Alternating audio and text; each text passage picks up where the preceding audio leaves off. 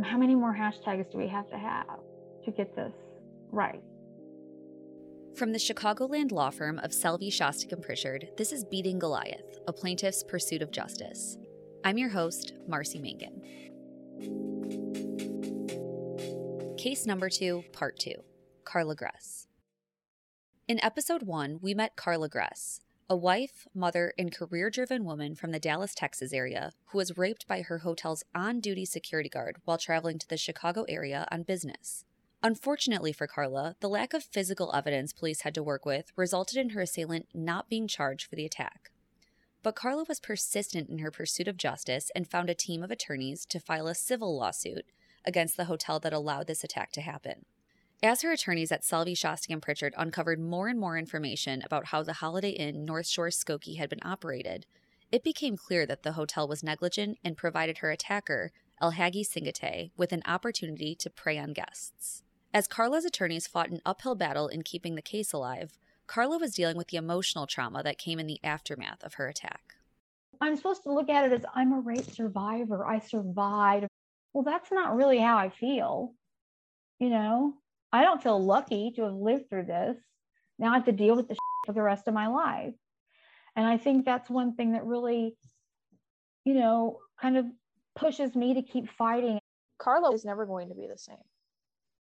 Carla is going to require therapy for the rest of her life.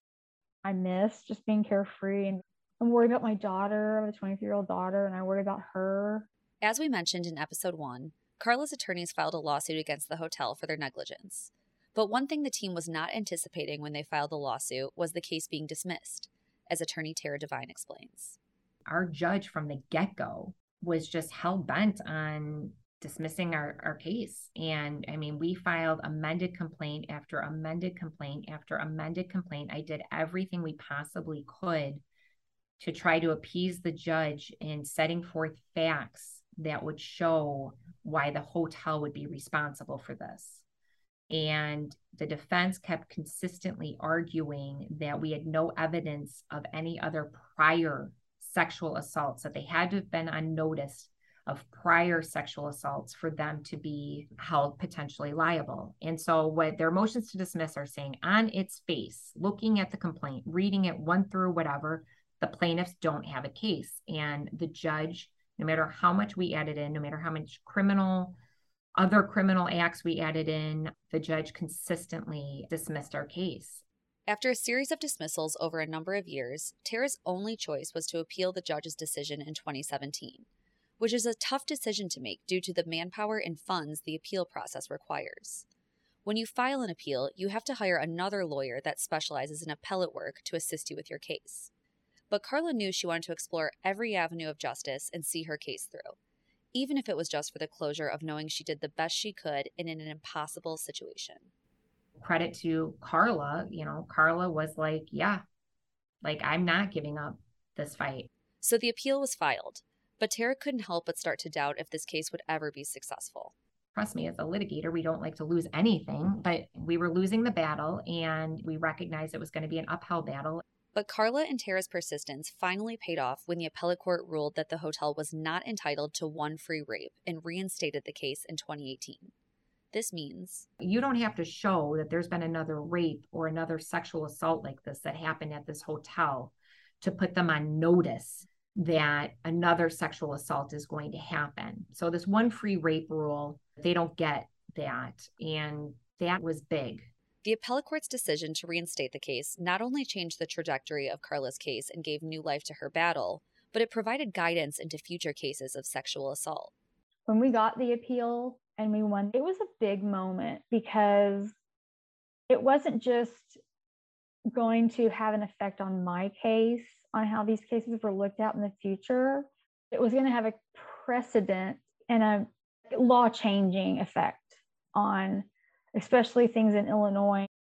When we won that appeal, our appellate attorney was just like, you've got to understand that this appeal is a big deal. But just because the case was allowed to be reinstated, Carla and her legal team's fight was far from over. They still had a number of hurdles ahead of them before justice could be achieved. When the case it's called remanded back to Cook County, guess who you get put in front of? the same judge that you appealed your case from, the same judge who dismissed your pleadings that you appealed, and now you're standing right back in front of that same judge for the entirety of your case until you go to trial. Although it took nearly 7 years since the attack, Carla's case was finally scheduled to go to trial in 2020. But I'm sure you can see where this story is headed. When the case was actually completing discovery and we were gearing up and ready to go to trial, the pandemic hit. And so in the spring of 2020, all of the court systems in the state of Illinois shut down.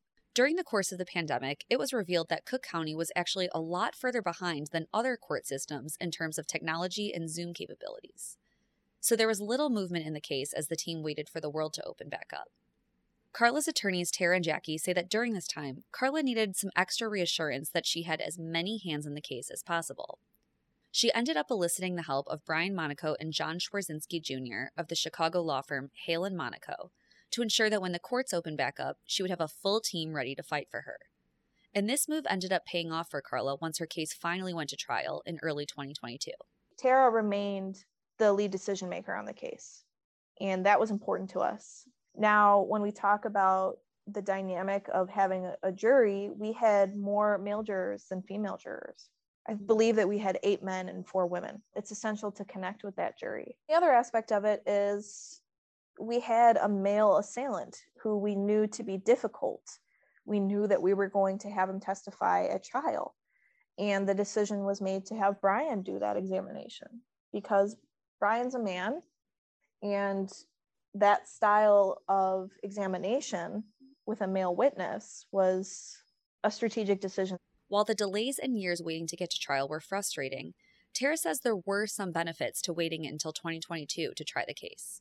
The one benefit that we did get by having a trial in 2022 was that the Me Too movement had then come to full force. The perspective or point of view of the jurors when they sat in our trial in January of 2022, it was different than had we selected a jury in 2018. Trial began in January. Tara, Brian, Jackie, and John divvied up the many witnesses set to testify and worked together to ease Carla's mind during the very stressful trial process.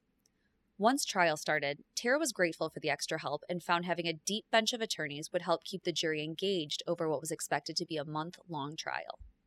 I could put on every dog and pony show that I possibly can, but that gets boring. And so it was nice to have another experienced partner from a different firm with different experiences than I had had to keep the trial interesting and engaging. If you have ever been a juror, you know how long those days can feel.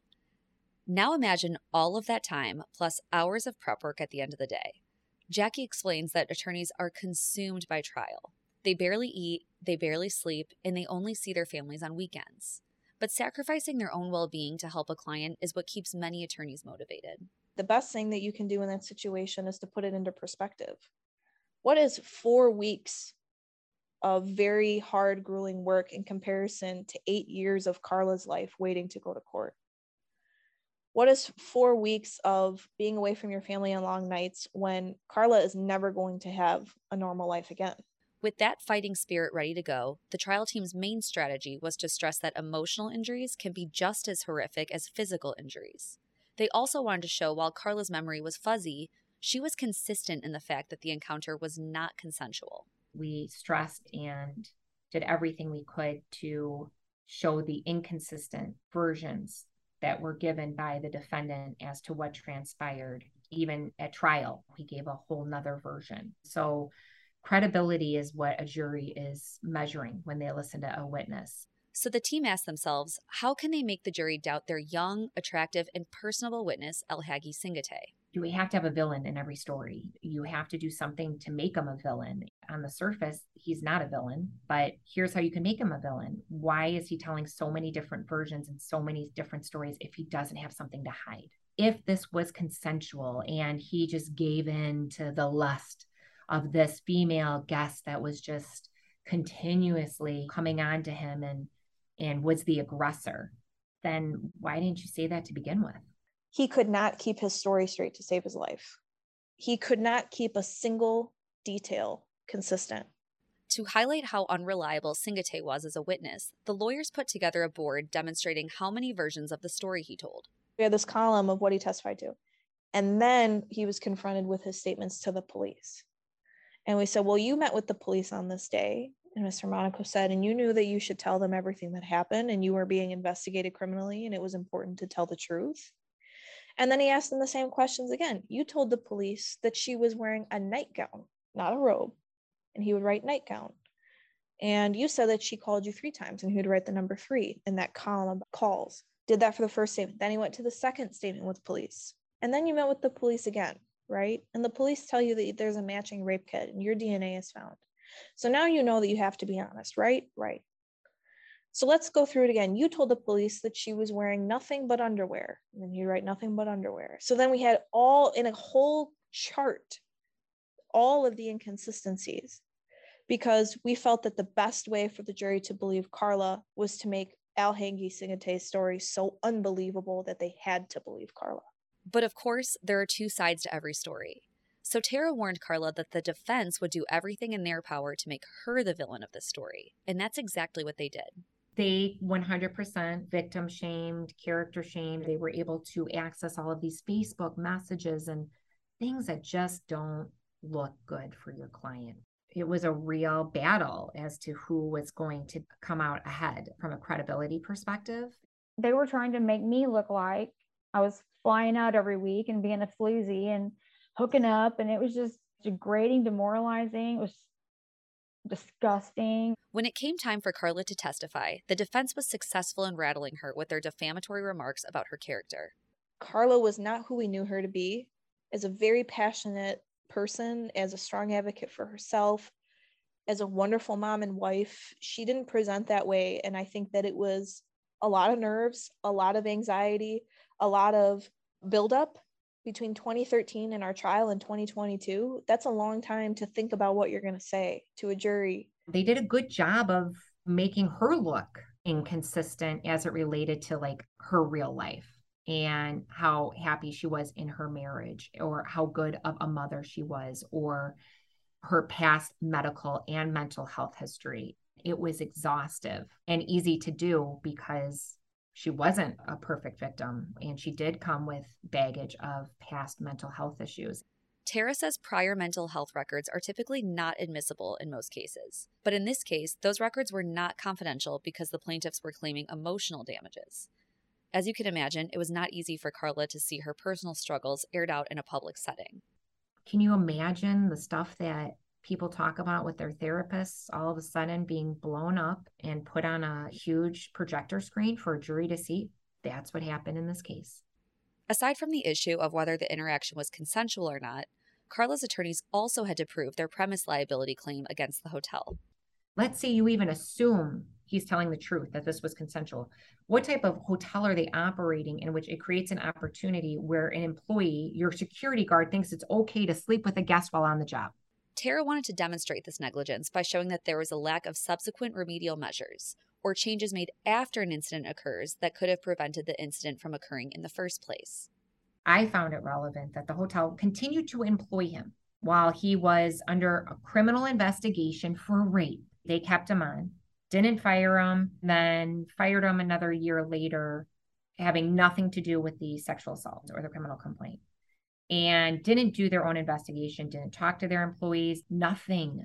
And I'm like, hello, that's the cover up. He doesn't get fired. He doesn't even get reprimanded. He doesn't even get talked to from management of the hotel as to what really happened.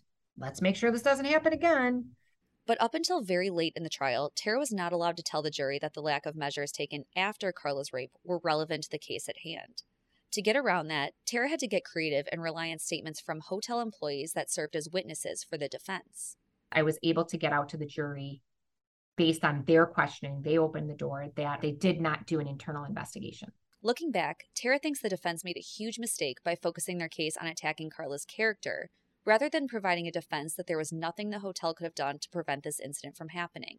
In fact, one of the defense attorneys went so far as to point out that Carla put on lipstick during a break in her testimony.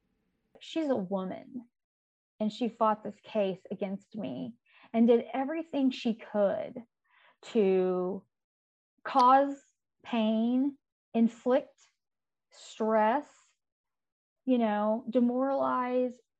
I still don't really understand where she thought that would be beneficial to point that out, or how that would have been persuasive. I think the better strategy would have been like, here's all the evidence as to why it was consensual, and here's what she wasn't consistent on. And at the end of the day, our hotel did X, Y, and Z, and it's unfortunate that it wasn't our fault.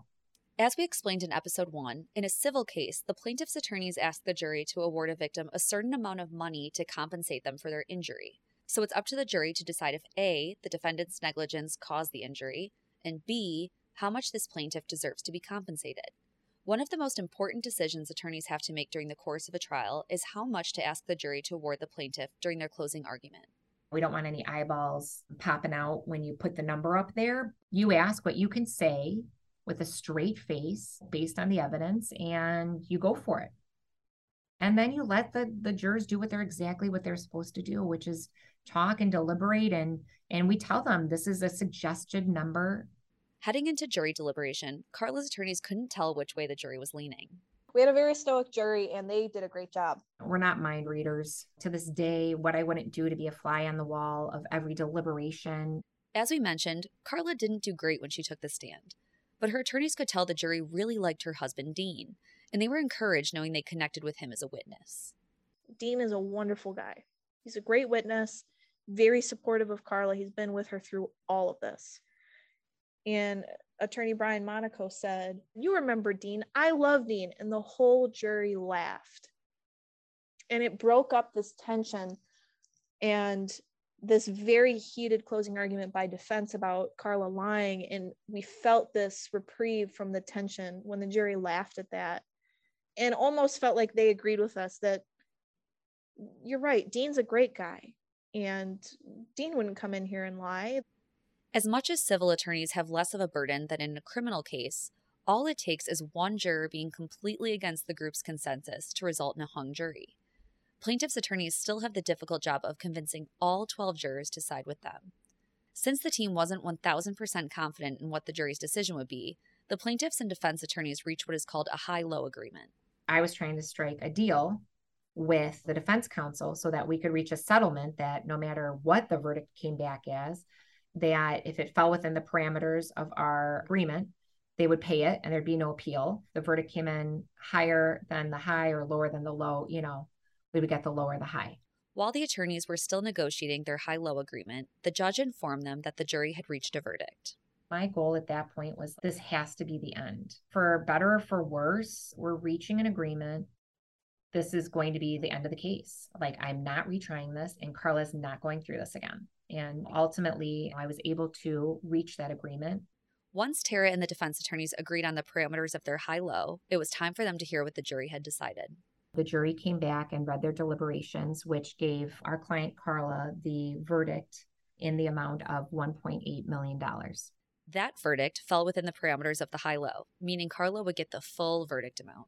It wasn't about the money at that time. Really, any time it wasn't about the money. It was more about exposing the hotel. This case was really important because it gave Carla a sense of justice. It not only gave her compensation for the wrong that was done, but it really gave her a voice in the court system that she was deprived of. Carla's attorneys felt the verdict was not just a win for Carla, but a win for Carla's everywhere. You can go into a court of law, even if it's not criminal, in a civil case, in a he said, she said situation. And at the end of the day, those that allow for that, if you're a business owner or you're an operator, you need to be aware and you need to be fully cognizant that if this happens and the he said or she said happens on your watch, on your premises, you will be held accountable. Carla finally had her day in court, and she could fly back to Texas knowing there would be no appeal and no post-trial motions. Now she could move on. And by move on, I mean, I knew her. She was going to continue to be actively involved in being an advocate for rape survivors and victims. Carla gives a lot of credit to the rape crisis hotline that she reached out to shortly after arriving back home in Texas, just after her assault. While she hopes no one will ever have to go through the nightmare that she did, she's not naive to the fact that sexual assault is all too common. She encourages victims to use their voice and to talk through what they are going through with a mental health professional or someone they trust. I just want girls to know, or women to know, that there's people out there that will listen and will help. Don't ever feel like you can't reach out for help, especially in these drug facilitated sexual assaults, because then they think, oh, I was drunk, or it's my fault, or, whatever. It doesn't matter if you were drinking to incoherency or whatever, you were not able to give consent. Carla has lost a lot of hope in the criminal justice system. So until it is more common for sexual offenders to be put behind bars for their crimes, she says she will continue to share her story so women never let their guard down. How many more hashtags do we have to get this right?